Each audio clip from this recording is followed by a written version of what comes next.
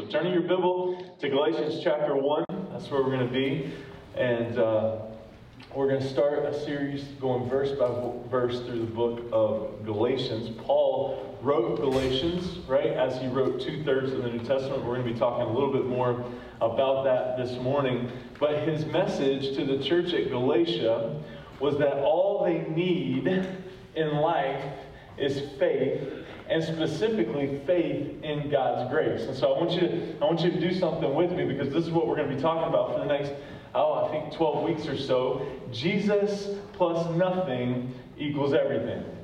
Okay? Jesus plus nothing equals everything. And this is the crux of Paul's message to the church of Galatia. So I want you to say it with me. You ready? Jesus plus nothing equals everything. Everything, right? Everything, all right? Jesus plus nothing equals everything. And what Paul was trying to get across to the church of Galatia was that all they needed, right, in the midst of life was faith in God's grace. And he uses 3 different methods to do this. And this is how we're really breaking down the next 12 weeks or so. The first couple chapters are his personal approach, right? This is his personal appeal, his testimony, his own story of grace. And we talk about that all the time here at Summit, that your most powerful evangelism tool is your testimony. It's the story of the work that God is doing in your life. No one can get as passionate about your story as you can. Right? No one can get as passionate about your story as you can. And so that's the first 2 chapters. Then the 3rd and the 4th chapter are where Paul goes into the doctrinal beliefs, right? He tries to point them back to the church, that this is the reason and this truth. And he gives them the truth of why that all they need is faith in God's grace. And then the 5th and 6th chapter, he gets practical. He gets application. And so essentially, right, we need to remember that as we go through this over the next 12 weeks, sometimes you're going to feel like we're ending on a cliffhanger, right? Because Paul is sending this one letter to the church to essentially be one message. But if we took the next 12 weeks of messages and we did it in one day, I have a feeling that not all of you would stick around the whole time for that. Right? So we're going to break it up a little bit. And so he gives, the last 2 chapters are the practical emphasis, the application of the thing. And the problem was that Paul was addressing was this, that the gospel that had changed Paul's life, and through him, the lives of others, was now under attack. The gospel was under attack. Now, really quickly, we got to talk about what the gospel is, and we're going to finish today with this as well. Okay? But the gospel is very simply good news. Right? It's a word that means the good news. The good news about what? Right? Not that the Patriots are going to win today. That's not the gospel. Right? The gospel is that, which by the way, can we just talk about this real quick? Because I know some of you came in, you're so happy that the Buccaneers won Thursday night. Bless your hearts. No, don't clap for that. Okay, Thursday night was the first time I ever cheered for the Cowboys. Okay? I'm still bitter. And I'm praying through that. Okay? But every time I see Brady throw to Gronk, there's a tear that just comes down. And so, anyway, where were we? The gospel, the good news, right? And so the gospel, when we talk about the gospel, what we're talking about is the good news of Jesus, right? We celebrate. Everybody say celebrate. We celebrate the fact, right? There's enough dividing us. Right? There's enough dividing us. When we gather on a Sunday morning, we can celebrate. We can be full of joy. Come on now. Is it all right if I preach? All right. There's enough dividing us. When we gather on Sunday morning, it's okay to be full of joy. It's okay to smile. It's okay to fist bump or elbow bump or whatever you're comfortable with. High five, right? All those different things, right? Because we gather because of the gospel. We get to gather because there's a Savior who paid the penalty for our sin that we couldn't pay and offered us eternal life. All because he wanted to be with us. And so we don't get old, we don't get tired of talking about the good news of Jesus, because it's really the point. Right? It's really the reason that we gather, because of Christ, because of the work of Christ on the cross and the resurrection of Jesus going to prepare a place for us. We have a hope that no other religion has. And so the gospel is what really sets us apart.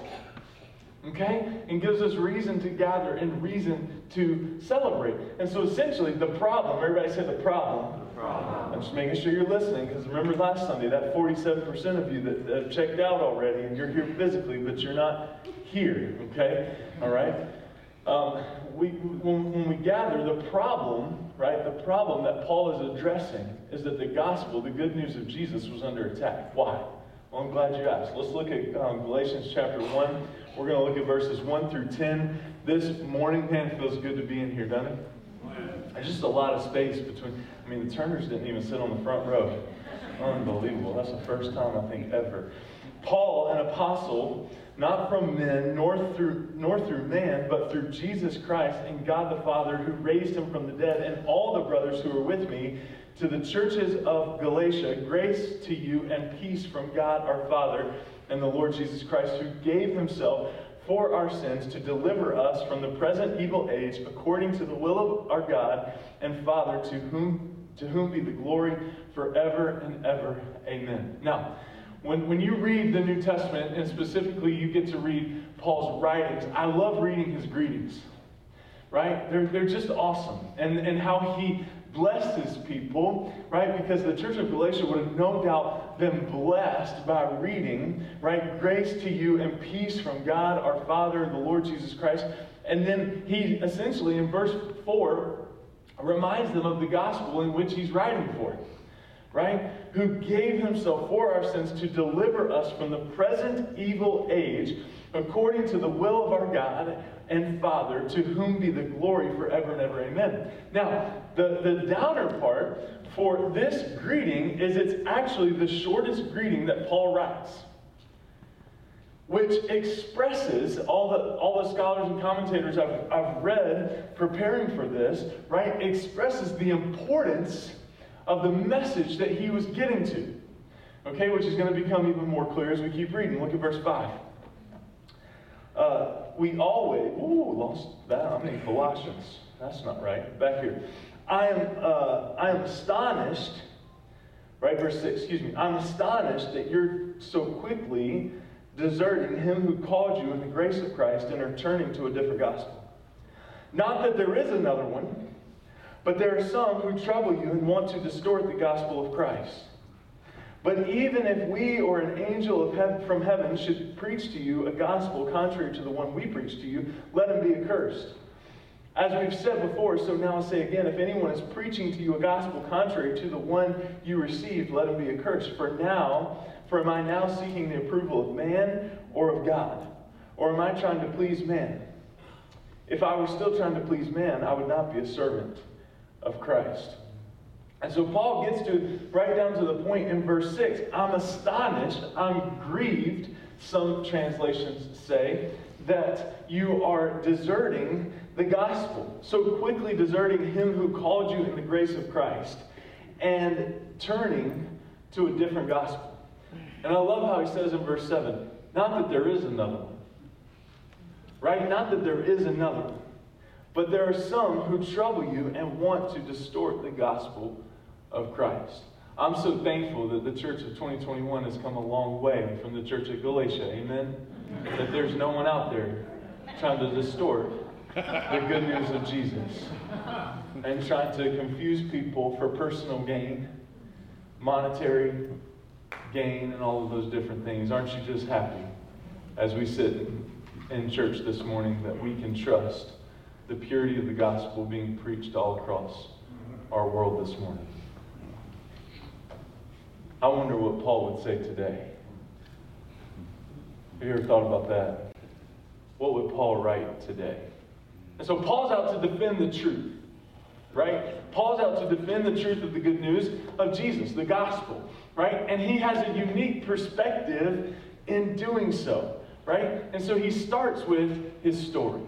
So we're going to start with this morning what Paul started with. He starts with his story. Look at verses 1 through 5 again. Paul, an apostle, not from men nor through man, but through Jesus and God the Father, who raised him from the dead, and all the brothers who are with me, to the churches of Galatia, grace and peace from God our Father and the Lord Jesus Christ. He shares with them, Paul shares with them at the start of this, by what authority he's able to write them.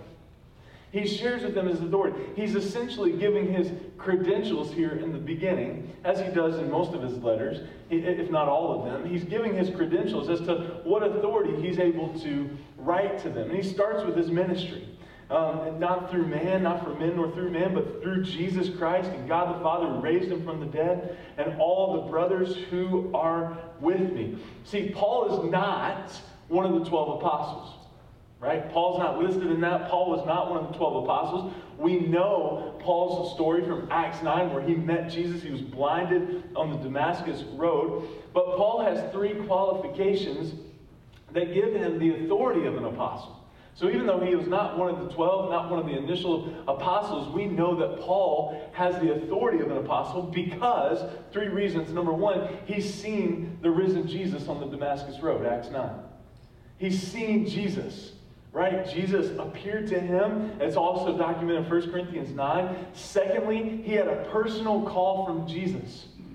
He had a personal call from Jesus. He emphasized that aspect here in Galatians 1, not from men, nor through man, but through Jesus Christ and God the Father. So his call was not from men, not from man, but from Jesus specifically. And so he had seen Jesus, he had a call from Jesus, and number 3, he had the testimony of spiritual fruit. He had the testimony of spiritual fruit. And all the brothers who are with me. We see all throughout the New Testament Paul's fruit. You're my seal. Paul established his spiritual authority. And so he was speaking to the church at Galatia as a God-called apostle. He was speaking as a God-called apostle. He had also, this gave him even a little more authority to the church at Galatia. He had founded the churches in Galatia. He had founded the churches in Galatia, and he reveals his affection for them, right? And so he starts with a story in that he has a ministry here, and he has an affection for them. What was his message? Paul states the message in verses 3 and 4, right? That the Judaizers were trying to change. And that was, who gave himself for our sins to deliver us from the present evil age according to the will of our God and Father. To him be the glory forever and ever. Amen. See, the good news, the gospel centers on a person. Jesus. The person who paid a price and gave himself on the cross so that he might achieve a purpose, drawing all unto himself. And then we see his motive in verse 5. To whom be the glory forever and ever. Amen. And so, Paul, all that he did, right, was for the glory of God, not the glory of himself. And that's really one of the first ways to point out, to spot a false teacher, right? Someone who is out promoting their own name. There's a church I heard of one time, and I won't use the name, but there's a church I heard of one time that in their children's classrooms, the coloring pages every Sunday were coloring pages of the pastor. You might have an issue in your church if you're printing off coloring pages for your kids to color of you. I mean, that would be a cute color. I mean, I'm just... Right? Right? And so that's the promotion, right? And so one of the first ways to identify a false teaching, a false gospel, is who they promote. In what name are they teaching? In what name are they proclaiming? And see, it's right in our vision statement, it's right in our mission statement from the very beginning at Summit. All that we do is for the glory of God, not us. All that we do is for the glory of God. If Travis is gone tomorrow, if Ian's gone tomorrow, if Dylan's gone tomorrow, Dylan might be a little more difficult than me and Ian because Dylan knows a lot more of the stuff, right? But if me and Ian are gone tomorrow, guess what? Summit still gathers next Sunday. Right? You are not contingent. You're not reliant on us. You've proven that over and over and over again. Right? And so Paul reminds them and calls out that his motive is the glory of God. His motive is the glory of God, not himself and not his name being furthered. And then in verses 6 and 7, he talks about the why. Right? So he tells his story. He begins with a story. And then secondly, he goes to his why. He's burdened deeply that they're turning so quickly that they were deserting the grace of God. Look at verses 6 and 7 again. You can hear his heart in these verses. I'm astonished that you're so quickly deserting him who called you in the grace of Christ and are turning to a different gospel. Not that there is another one, but there are some of you there are some who trouble you and want to distort the gospel of Christ. Right? His heart is breaking for the people of Galatia that there's some who are coming and giving them trouble and trying to distract them. I was sitting earlier this week in Vermont, which, let me just tell you, Vermont's beautiful, but it is a pain to get to Vermont. There's like no good way. There's no good way to get from here to Vermont. But they've got Ben and Jerry's, right? Which is beautiful. And cheese, right? What else do you need? Cheese and Ben and Jerry's, right? It's unreal. It's a great place to visit. But I was in Vermont at this thing called Pastor's Encouragement Retreat. And we were in the room with like 200 or so pastors and wives. So over 100 churches represented, I think, in this room. Real blessing. And on the first night, Monday night, this preacher from Memphis, Tennessee, he spoke in a different language, one that I didn't even know, right? And I'm from North Carolina, but he said some words like "shucking the corn" was referring to a good message, and I hadn't even. Nobody's ever come up to me after I preached and said, "Hey man, you really shucked the corn this morning." And I'm not even sure how I would respond to that. Corn? Where's corn? I want some corn, right? Are we doing another corn roast? Anyway, but one of the things he said Monday night was to all these pastors and their wives in the room, saying, "Hey, don't ever feel like you're alone, right? Don't ever feel like you're alone. Look around. You are representing New England. You're all ministering in New England, all spread out all over the state." And you know what I thought about? How grieved I was for each and every pastor knowing what they've gone through over the last 18 months. Because as I look, and hear me, I know you're sick of me talking about this, and I'm sick of talking about it, right? But as I look over the last 18 months, how easily the enemy has come in and divided the church over little pieces of cloth and other things, I'm heartbroken. How quickly we desert our passion for the gospel and write people off based on whether or not they're wearing masks. How quickly we do these things, right? How quickly we allow little things to come in the way of the fruit of the gospel. One of the things that I've said to a few of you, I know I've said in our leadership meetings, that if I wasn't a Christian and I saw how the church was fighting over this pandemic, I'm not sure I'd want to be a part of this thing. It's turned everybody ugly toward each other. Right? And I know, it's hard, and there's different things, and there's all these different things, right? All these different things, and you expect people and to I get it.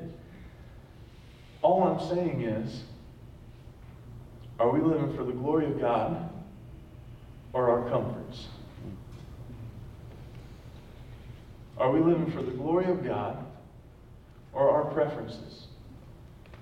Because in the same way that Paul looks at the church in Galatia and says, I'm astonished, I'm amazed at how all of these good things, all of these God things are happening. You're seeing the fruit of the gospel, right? The gospel is the truth. And yet these people are coming in here and they're whispering to you another way. They're whispering doubt. They're whispering distraction. They're whispering dissension. They're whispering negativity. And you're jumping ship. And you can't even see all of the joy and all the good things and all the amazing things that are happening over here that God's doing because you're blinded by what these people are coming and putting in front of you for distraction. But again, I know that's not happening to you today. But that's what Paul was so fired up about here as he starts writing. And he's calling the Galatians back to grace because they were moving from grace back to law. They were abandoning their liberty for legalism. They were abandoning their freedom for rules. They were abandoning these things. And so the grace of God is a basic theme in the letter of Galatians. The words grace and gift go together because salvation is the gift of God through His grace. And Paul was so deeply concerned about the people that he loved so quickly leaving grace and trading it in for the life that they had already had. He was so amazed. He was so amazed. And so then, in verses 8 through 10, he exposes the problem. Look here. But even if we, or an angel from heaven, should preach to you a gospel contrary to the one we preach to you, let him be accursed. Now, Paul has this habit, right? He says some things twice that he really wants the people to get, right? Let him be accursed. As we said it before, so now I say again, if anyone is preaching to you a gospel contrary to the one you received, let him be accursed. Verse 10, for am I now seeking the approval of man or of God? Or am I trying to please man? If I were still trying to please man, I would not be a servant of Christ. Every time I read verse 10, it makes me think of the church at Laodicea in Revelation chapter 3. Most of you know the story. Jesus is writing this letter to the church at Laodicea. It's the last of the 7 churches that he addresses in the book of Revelation 2 and 3. And Jesus, kids are having fun. Jesus says to the church at Laodicea, all of you know it, you're neither hot nor cold. You're lukewarm. And because of you're lukewarm, I'm going to spit you out of my mouth. You know the Greek for that. Most of you know this. Means that you're gagging, right? That the Lord is gagging over the church at Laodicea's lukewarmness, right? And I've always compared that to, right, sitting on the fence, right? Are you trying to please God or are you trying to please man? And we said it last Sunday, right? You can't be fully in. You can't be fully present if you've got one foot in the door and one foot out the door. Right? And so that's exactly what Paul is saying here. Who am I trying to please? Whose glory am I living for? Am I trying to please God or am I trying to please man? And what Paul is telling the church at Galatia, and what I believe he wants to say, what God wants to say to Summit this morning, is don't sit on the fence. Don't sit on the fence. Don't sit on the fence. Are we going to please God or are we going to please man? Now, can I be a little transparent? Sure. Okay, one person gave me permission. Okay. I'm going to take it. There's not one thing I struggle with in my leadership more than fear of man. I struggle with it. I'm going to be transparent, I'll be open, I'm going to be honest with you. Right? It cripples me. Whew. Man, it cripples me. If I know that I've done something that upset someone, or if someone feels like they need to talk to me because we left the door open and we could hear the kids, or, you know, the reflection of the car was blinding you during the whole service, and so you didn't look at me, or, you know, what have you. You didn't shuck the corn this morning. Right? Right? If I know that, it's so crippling. It's so crippling. And the biggest battle that me and the devil fight all the time, right, is am I trying to make Summit happy or leading Summit for the glory of God? And that's my battle. And it's been my battle ever since I started in ministry. Because I want every person, when they walk out of Summit Church, to be happy, to be blessed, to say, oh, that was the best service I've ever been to. Right? That was the best service I've ever been to. And you know what? It's just not possible. Except for one person in the room. It never fails. Every time my mama talks to me after church, she says, Travis, that is the best message I've ever heard you preach. And she's lying like 95% of the time. Bless her heart. But that's the mama's job, I guess, right? Right? And so I get the inner battle. You know where this really shows up for us, I believe, in pleasing God, pleasing man, that sort of thing, is when it comes to shame. Let me remind you, Paul's astonished. Why? Because they're walking away from grace and freedom back into legalism and bondage.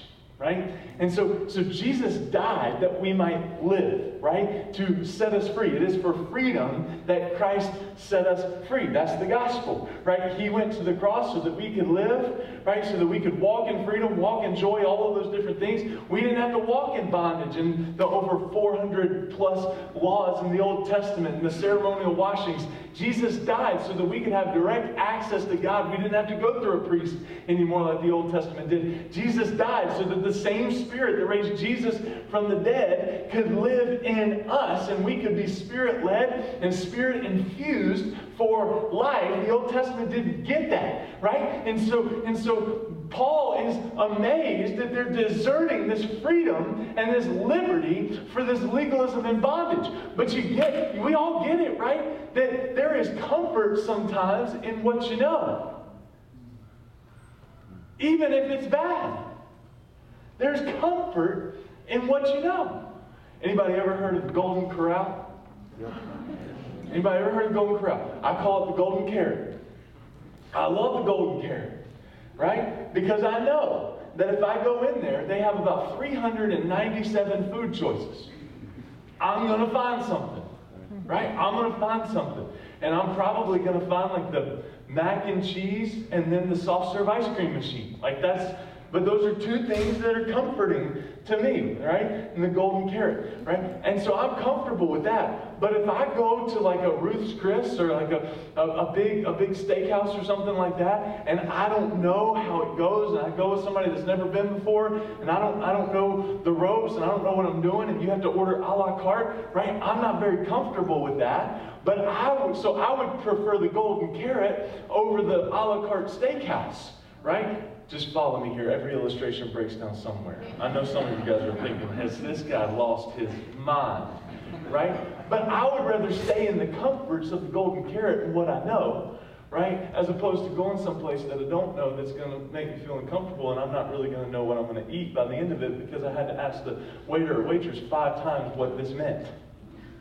Right? Some of you are picking up when I'm laying down. Right? And so the church at Galatia, right, they were uncomfortable with the freedom. How could this freedom be possible? And I see that in Christians all the time today, right? That I've got to keep my shame close because my shame is a reminder, right? No. Jesus died so that you don't have to carry your shame anymore. Amen.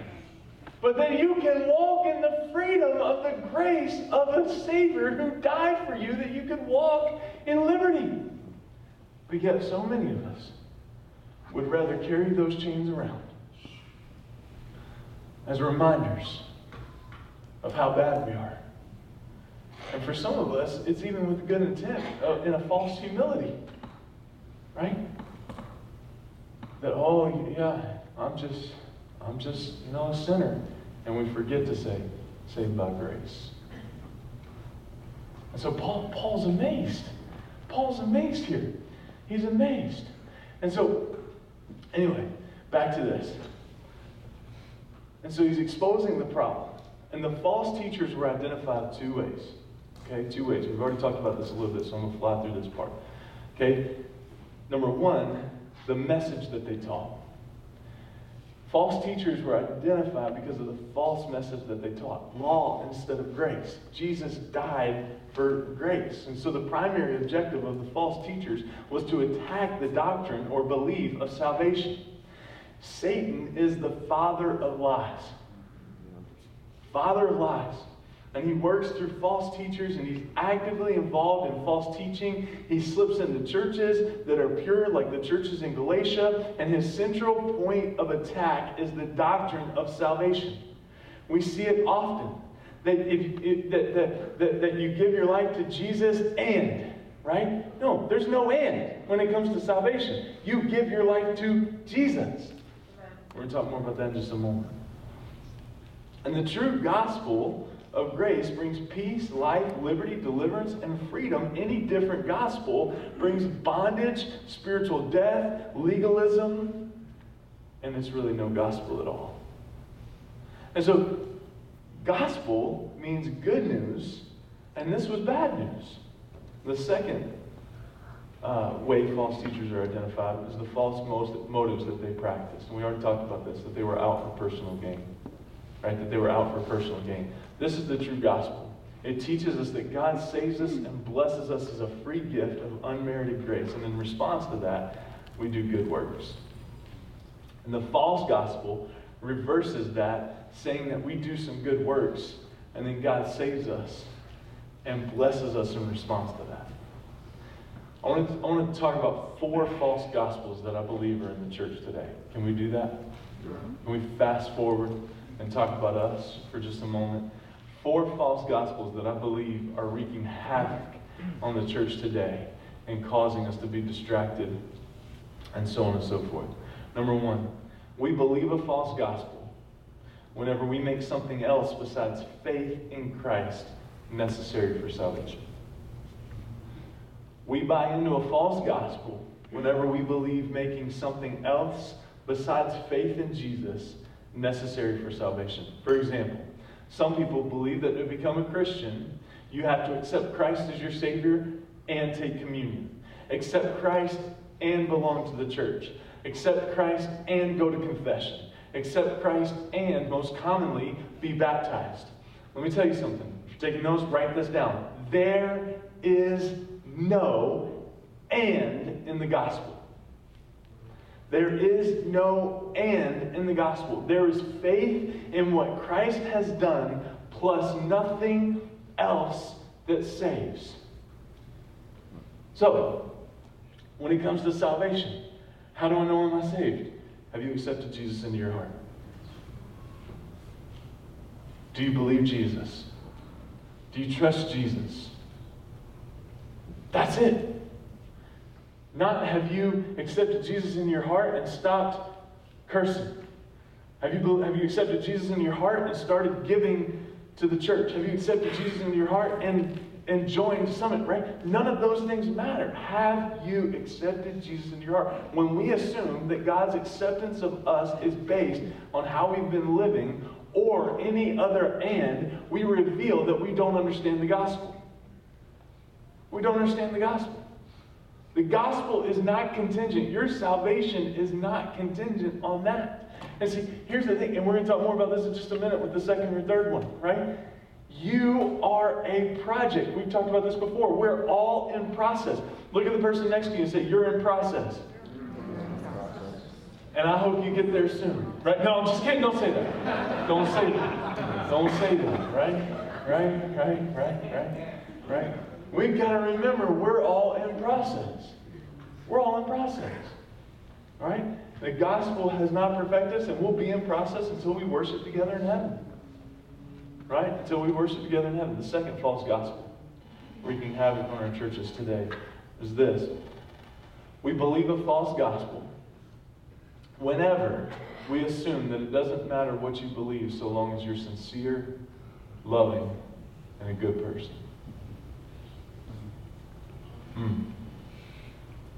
The first one was easier. So let's just keep going. Number 3. No, I'm just kidding. Number 2. We believe a false gospel whenever we assume that it doesn't matter what you believe so long as you're a sincere, loving, and good person. There's one problem with that. Jesus gave us the truth of His Word. And He says in here, I am the way, the truth, and the life. No one comes to the Father except through me. It does matter. It does matter. And we've talked about this before, and we're going to talk about it quite a bit as we do this study in Galatians around October. It's truth, grace, right? What are truths? What are absolute truths that are hills to die on? And what are things that we shouldn't shed a paper cut over? Right? Because some of us are dying on hills that we shouldn't even shut a paper cut over. Right? And so we believe a false gospel when basically we say, it doesn't really matter what you believe about this, when the Bible speaks clearly that it does.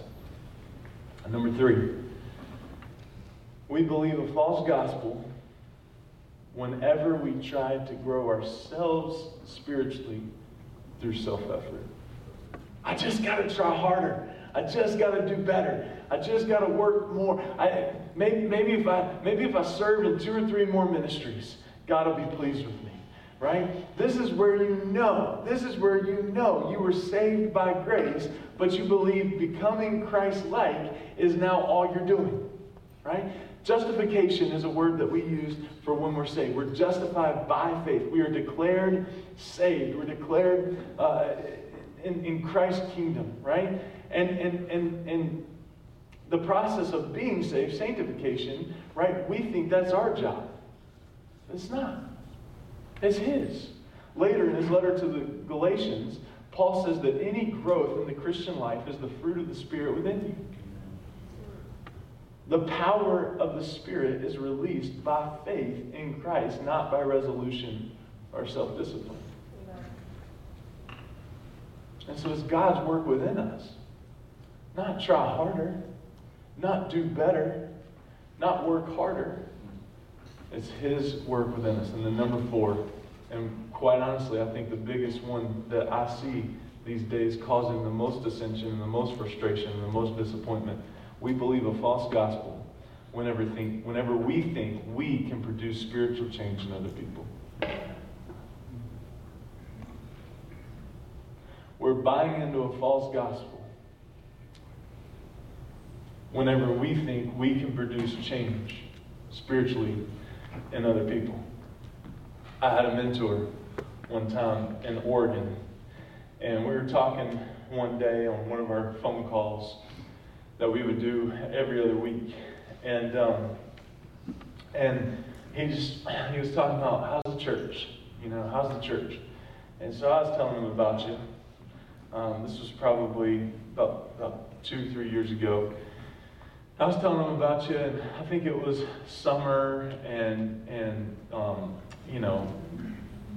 some of you were out at the beach on Sunday mornings and different things like that, which, whatevs, I've gotten over, right? And I said to him something along these lines. I've just got to get them to. I've just got to get them to. And I don't even remember what I said after that. I think it was value something, or do this, or do that, right? And I talked. He let me talk for about 5 minutes, and I rambled, shocking, right? And I was talking, and then he stopped me at one point, and he said, "Travis, the first thing you've got to do is you've got to get rid of the get-ems." What? I didn't even write that down. I thought it was ridiculous, right? He said, "You've got to get rid of the get-ems." I was like, "What do you mean?" He said, "You are fooling yourself if you think you can get people to do anything. That's not up to you." He said, "You've got to free yourself of that." He said, "All you can do is give them Jesus and allow Jesus to do the work among the people." And I said, "Well, then how do I do that?" And he said, "Pray." He said, "Stay faithful. Trust God with the rest." Pray. Stay faithful. Trust God with the rest. Some of you are in a marriage where you're just trying to get them. Oh, if I could just get them to do this. Oh, if I could just get them to do that. Oh, if I could just get them to church.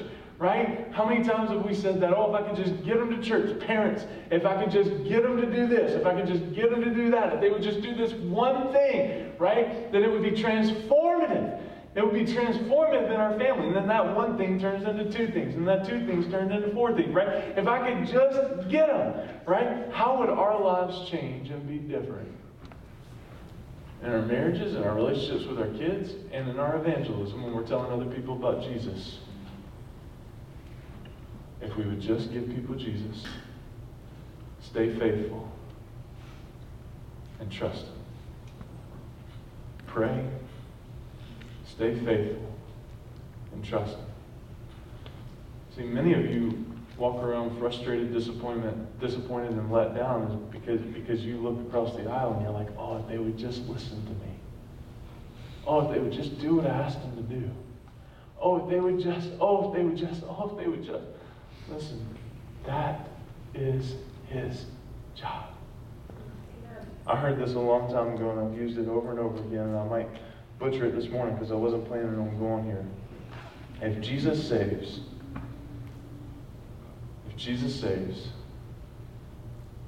the Holy Spirit convicts, and God judges, then what's left to do? Love. Right? What's my job? Love people. And love people not for who we see them becoming, not for their potential, but for right where they are right now. We buy into a false gospel when we believe that we can produce spiritual change in other people. So, as we land the plane, as we talk about this morning, for am I now seeking, verse 10, the approval of man or of God? Or am I trying to please man? If I were still trying to please man, I would not be a servant of Christ. Here's what I want you to take away from today as we start this.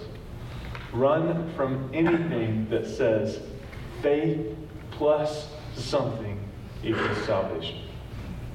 Run from anything that says faith plus something equals salvation. It's not faith in Christ plus baptism. It's not faith in Christ plus church membership. It's not faith in Jesus plus the sacraments. It is solo faith. It is faith in Jesus alone. Jesus paid it all. He died for your sin. You did not in any way, shape, or form work your way to salvation. It was completely faith in Christ.